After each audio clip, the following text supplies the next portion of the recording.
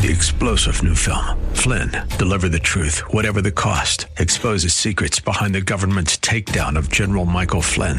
Flynn knew what the intel world had been up to. He ordered the first audit of the use of contractors. This set off alarm bells. He told the truth. He was the most dangerous person for Donald Trump to hire. They had to get rid of Flynn. Flynn, deliver the truth, whatever the cost. Available now. Watch it today. Go to salemnow.com. salemnow.com. Today on Ring of Truth with Pastor Dan Sexton. Blessed is the man to whom the Lord does not impute iniquity, in whose spirit there is no deceit. The person who has experienced God's forgiveness is blessed. Blessed. The person whose transgressions are forgiven. Those are purposeful sins. Those are things we do on purpose. The man to whom the Lord does not impute iniquity, that person is blessed. To experience the forgiveness of God is a blessing. In the message today, you'll hear how God used Jeremiah to communicate a message to Judah, giving them one more chance to repent. You'd think after time and time again they would take this message to heart. Has the Lord been nudging you? Pastor Dan will encourage you in the message today to repent. Don't wait until it's too late. It might seem like you have your entire life ahead of you, but there's no telling what tomorrow will bring. Today is the day. Now here's Pastor Dan in the book of Jeremiah, chapter 36, for today's edition of Ring of Truth.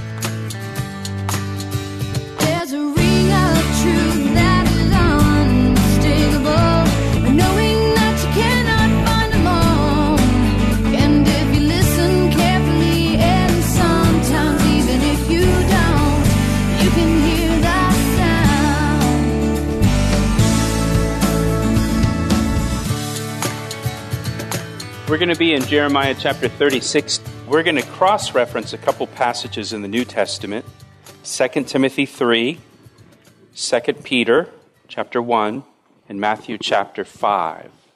2 Timothy 3, 2 Peter 1, and Matthew chapter 5. If you want to go ahead and find those, it'll make it easier for you when the time comes.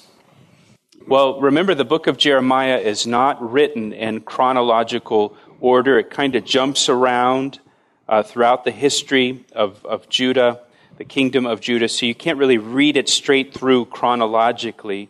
Chapter 36 takes place during the reign of Jehoiakim, who was one of the kings of Judah. Verse 1 says, "Now it came to pass in the 4th year of Jehoiakim, the son of Josiah, king of Judah, that this word came to Jeremiah from the Lord, from Yahweh, saying," and so it's the 4th year of Jehoiakim's reign.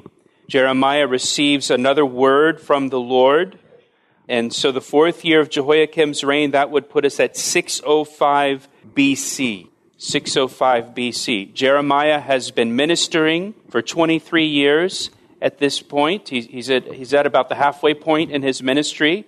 His ministry lasted about 42 years. He's been at it now for about 23 years. It was also the same year, 605 BC, it's the same year that the Babylonians invaded the land of Judah for the first time. Remember, there were 3 invasions by the Babylonians. 605 BC, you've got the first invasion of Judah by the Babylonians. This is also when the first wave of captives were carried away to Babylon. Included among that first wave of captives that were carried away to Babylon were the prophet Daniel and 3 young men named Hananiah, Mishael, and Azariah, or better known as Shadrach, Meshach, and Abednego. So this is when they're carried away. And this is when the word came to Jeremiah once again in the 4th year of Jehoiakim's reign. And the Lord told Jeremiah in verse 2, "Take a scroll of a book and write on it all the words that I have spoken to you against Israel, against Judah, and against all the nations, from the day I spoke to you, from the days of Josiah, even to this day." And so the Lord commands Jeremiah to write down in a scroll, in a book, all the prophecies he had received from the Lord from the beginning of his ministry, back in the days of Josiah. So apparently Jeremiah didn't write down these prophecies that he received from the Lord, or maybe he wrote them down, but he's got them, separated, and the Lord is telling him to compile them all onto one scroll. But he doesn't have them in book form. He doesn't have them collected together on a scroll. He hasn't written them together on a scroll. In verse 3, the Lord tells us why he wants Jeremiah to write in a scroll all the prophecies that he received. The Lord says, "It may be that the house of Judah will hear all the adversities which I purpose to bring upon them, that everyone may turn from his evil way, that I may forgive their iniquity and their sin." Verse 3 really shows to us God's heart. God's desire is to forgive people of their sin. He wants to forgive us of all of our sin. He wants people everywhere to repent of their sins, turn to Him, and be forgiven. That's His desire. That's His heart. In Ezekiel chapter 33, the Lord says, "I have no pleasure in the death of the wicked, but that the wicked turn from his way and live. Turn from your evil ways, for why should you die?" That's the Lord's heart. That's what He desires for every person. That's what He desires for rebellious man. He pleads with man to turn, to repent, and be saved, be forgiven. And God does everything He can, short of violating our free will, to forgive us of our sins, even sending His own Son, Jesus Christ, to die on the cross for us, to pay the penalty for our sins that we've committed, to take the punishment that we deserve as our substitute standing in for us. The Bible says God sent His Son as a demonstration of His love for us, to show us how much He loves us, to show us how much He wants to forgive us, to show us how much He wants to be reconciled and wants a relationship with us. And so the Lord told Jeremiah, "Write down all the prophecies I've given you in a book, because it may be that the house of Judah will read it and turn from their evil ways, so I can forgive them." David writes in the Psalms, "Blessed is he whose transgression is forgiven, whose sin is covered. Blessed is the man to whom the Lord does not impute iniquity, in whose spirit there is no deceit." The person who has experienced God's forgiveness is blessed. Blessed. The person whose transgressions are forgiven. Those are purposeful sins. Those are things we do on purpose. The man to whom the Lord does not impute iniquity, that person is blessed. To experience the forgiveness of God is a blessing. So verse 4, "Then Jeremiah called Baruch, the son of Neriah, and Baruch wrote on a scroll of a book, at the instruction of Jeremiah, all the words of the Lord which He had spoken to him." Now, we first met Baruch back in chapter 32. Baruch was Jeremiah's assistant and Jeremiah's secretary. Baruch did the actual writing of the words of Yahweh, as Jeremiah told him. Jeremiah dictated to Baruch what to write down. Now, back in 1975, how many of you were alive in 1975? Most of us here, except for the kids. Back in 1975, archaeologists who were excavating in Israel, they found together, like a stockpile, of 250 clay seals, like signet ring seals. They were all together in a pile. A couple years later, archaeologists again were excavating, this time in an area of Jerusalem called the City of David, and they found a pile of 50 clay seals. And, a seal was, you create it with a signet ring, and you would use clay or wax to emboss your signature on a document or a letter. In ancient times, clay or wax seals were your official signature. Again, they were attached to a document of some kind. In the 1970s, they found in one excavation 250 seals together. Later, a couple years later, they find 50 more seals together, these clay seals with the imprint from a signet ring in them. In that collection of seals, they found seals for 4 people that are mentioned in chapter 36. 4 people. How amazing is that? 4 people that are mentioned just in chapter 36. I think in the collection of 50 that they found in the city of David, I think it was 51 they found, almost half of them are mentioned in the Bible. When you consider how obscure these names are, I can't even pronounce them. You've never even heard of them, and yet they found them. Once again, I point those kinds of things out to us to show that the Bible is not about imaginary people and imaginary events and fairy tale stories. The Bible is real history. It's true history about real people and real events that took place. And there's historical evidence to back it up. Not that we need the historical evidence to prove the Bible is true, but the historical evidence backs it up. So Jeremiah, he dictated to Baruch the prophecies from the Lord, and Baruch wrote them down in a book. And this illustrates for us what is called the inspiration of the Scriptures, how the Bible came to be. Inspiration is the miraculous working of the Holy Spirit through human writers to record the words of God. And God guided Jeremiah in his choice of words. Jeremiah spoke those words to his secretary, Baruch, and Baruch wrote them down in the scroll so that the words written down were God's words. Inspiration. This is an important doctrine for us as Bible-believing Christians. This is a doctrine that is under attack constantly, especially in our day. It's under attack. The inspiration of the Scriptures. We'll return to today's edition of Ring of Truth with Pastor Dan Sexton in a moment. But first, Pastor Dan would like to extend a special invitation to our listeners. If you've enjoyed the messages on Ring of Truth, I'd like to personally invite you to join us this Sunday at Calvary Chapel. We're located in Columbia, Maryland, just 5 minutes from routes 29, 95, and 100. I'd love for you to come be part of our time of worship and Bible study this weekend at 9 or 11 a.m.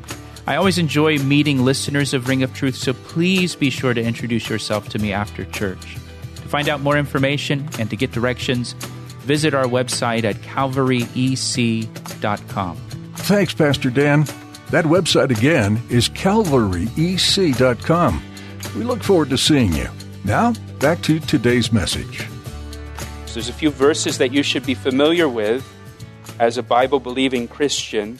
First one is 2 Timothy chapter 3, if you want to turn there for me. 2 Timothy chapter 3, verse 16 says, all Scripture. Notice the word all. All Scripture. The word Scripture is graphe. It means the writings, the words. All Scripture is given by inspiration of God. There's our word, inspiration. And is profitable for doctrine, for reproof, for correction, for instruction in righteousness, that the man of God may be complete, thoroughly equipped for every good work. All Scripture, and the word Scripture is probably capitalized in your Bible. It's not talking about just any kind of words. It's talking about the Word of God. All Scripture is given by inspiration of God. Literally, it's God-breathed, or God breathed it out. When you speak words, you are breathing out as you're speaking the words. God breathed out these words. He spoke these words. All Scripture. is given by inspiration of God. It's spoken by God. It's breathed out by God. Turn over to 2 Peter chapter 1. 2 Peter chapter 1, verse 20. Knowing this first, that no prophecy of Scripture is of any private interpretation, for prophecy never came by the will of man, but holy men of God spoke as they were moved by the Holy Spirit. So no prophecy of Scripture is of any private interpretation. It's not just someone's opinion about God that's written in the Bible.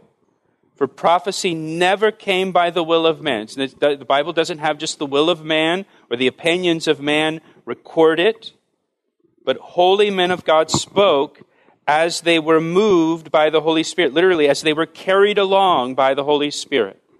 So the Holy Spirit carried these men along as they were writing the words. And we see kind of an illustration of that with Jeremiah and Baruch, as Jeremiah is telling Baruch what to write down, and Baruch is copying down the words.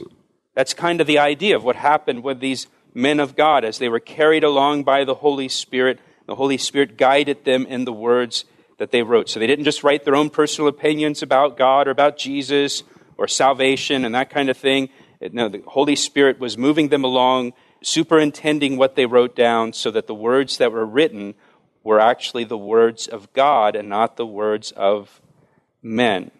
Now, go with me to Matthew chapter 5.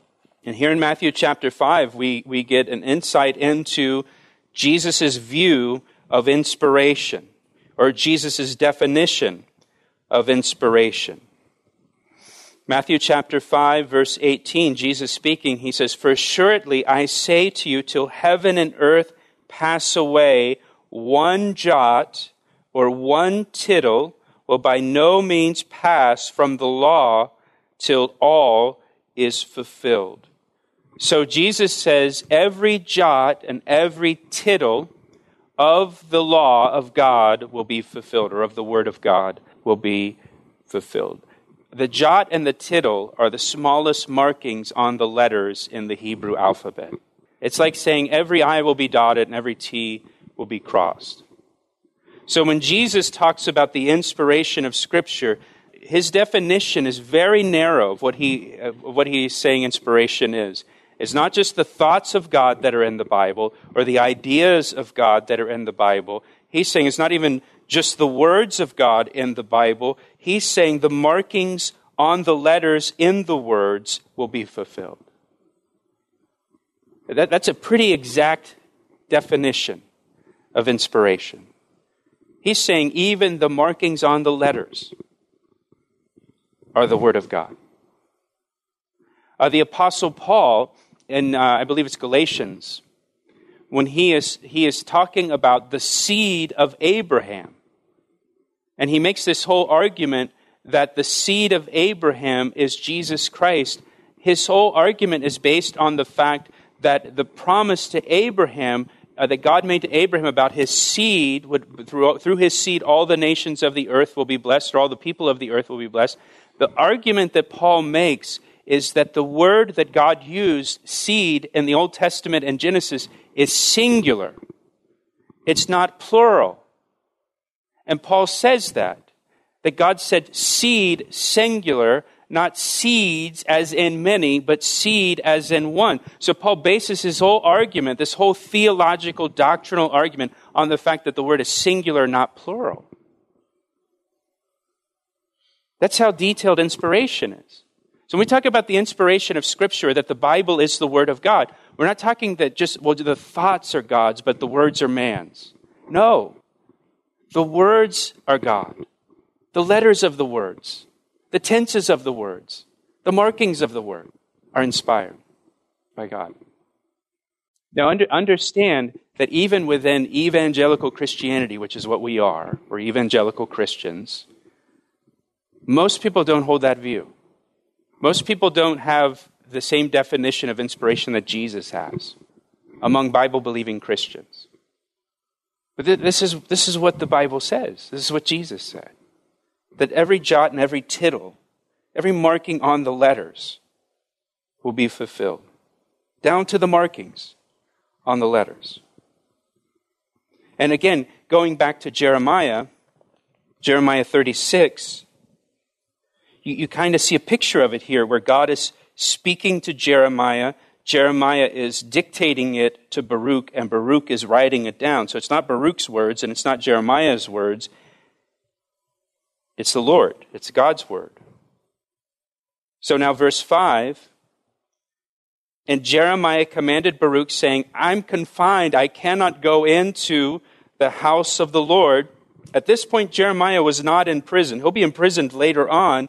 At this point, he's not in prison. However, he's not allowed to go into the house of the Lord. He's not allowed to go into the temple there in Jerusalem. Apparently, he was excommunicated from the temple for some reason that we're not told, probably because he spoke so boldly while he was in the temple, and they didn't want him in the temple anymore, so he's barred from entering the temple, but that didn't stop Jeremiah. He had Baruch write down the word of God, and then he sent Baruch to read the word of God in the temple. Again, verse 5, he commanded Baruch, saying, I'm confined, I cannot go into the house of the Lord. You go, therefore, and read from the scroll which you have written at my instruction, the words of the Lord. Do you see that phrase? The words of the Lord. The words that he wrote down are the words of the Lord. In the hearing of the people in the Lord's house on the day of fasting, and you shall also read them in the hearing of all Judah who come from their cities. So he says to Baruch, you take the scroll, you go into the temple, and you read from the scroll what's been written down from God. Jeremiah doesn't have to be the guy that preaches the word of God. He doesn't have to be the guy that preaches the word of God for the word of God to be effective. Baruch can do it. The secretary can do it. Now, some Christians have this mindset that preaching is for the professionals, right? And if I'm not a professional, well, then I can't do it. If I'm not a pastor, or I'm not an evangelist, or I'm not a missionary, or I've never been to seminary, or I have no formal training, therefore, I can't really be a preacher or a teacher. Well, this passage shows that the Word of God is alive, the Word of God is effective, the Word of God is powerful all on its own, and it doesn't matter who you are.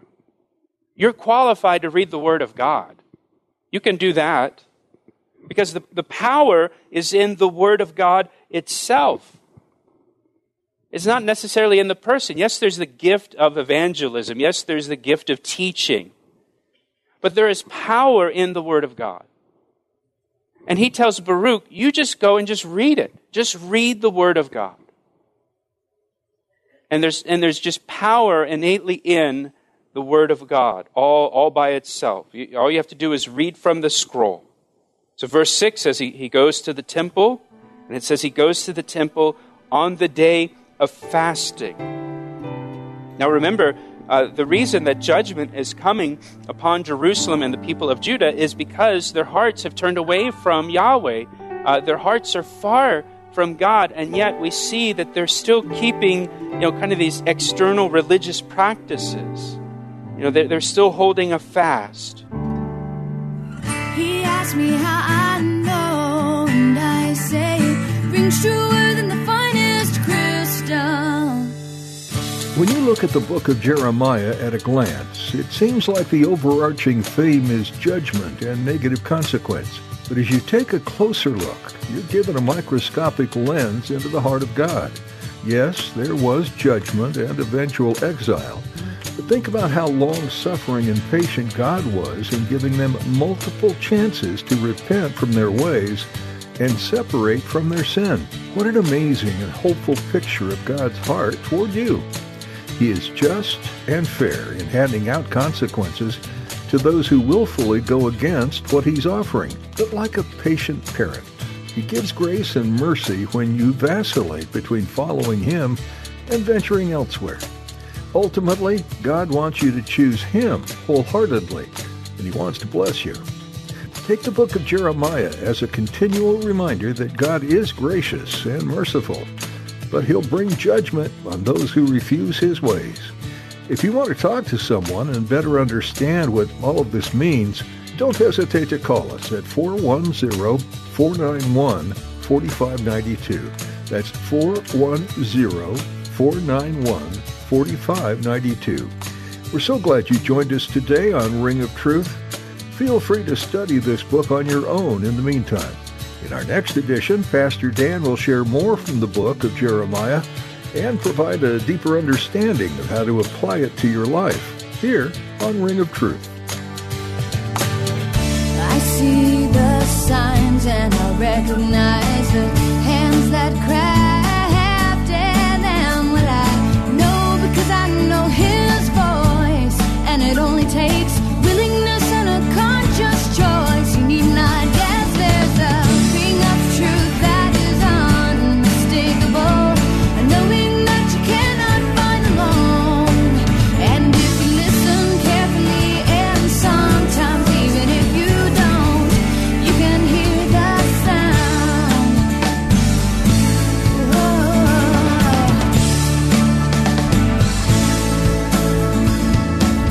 He asked me how I know, and I say it rings true.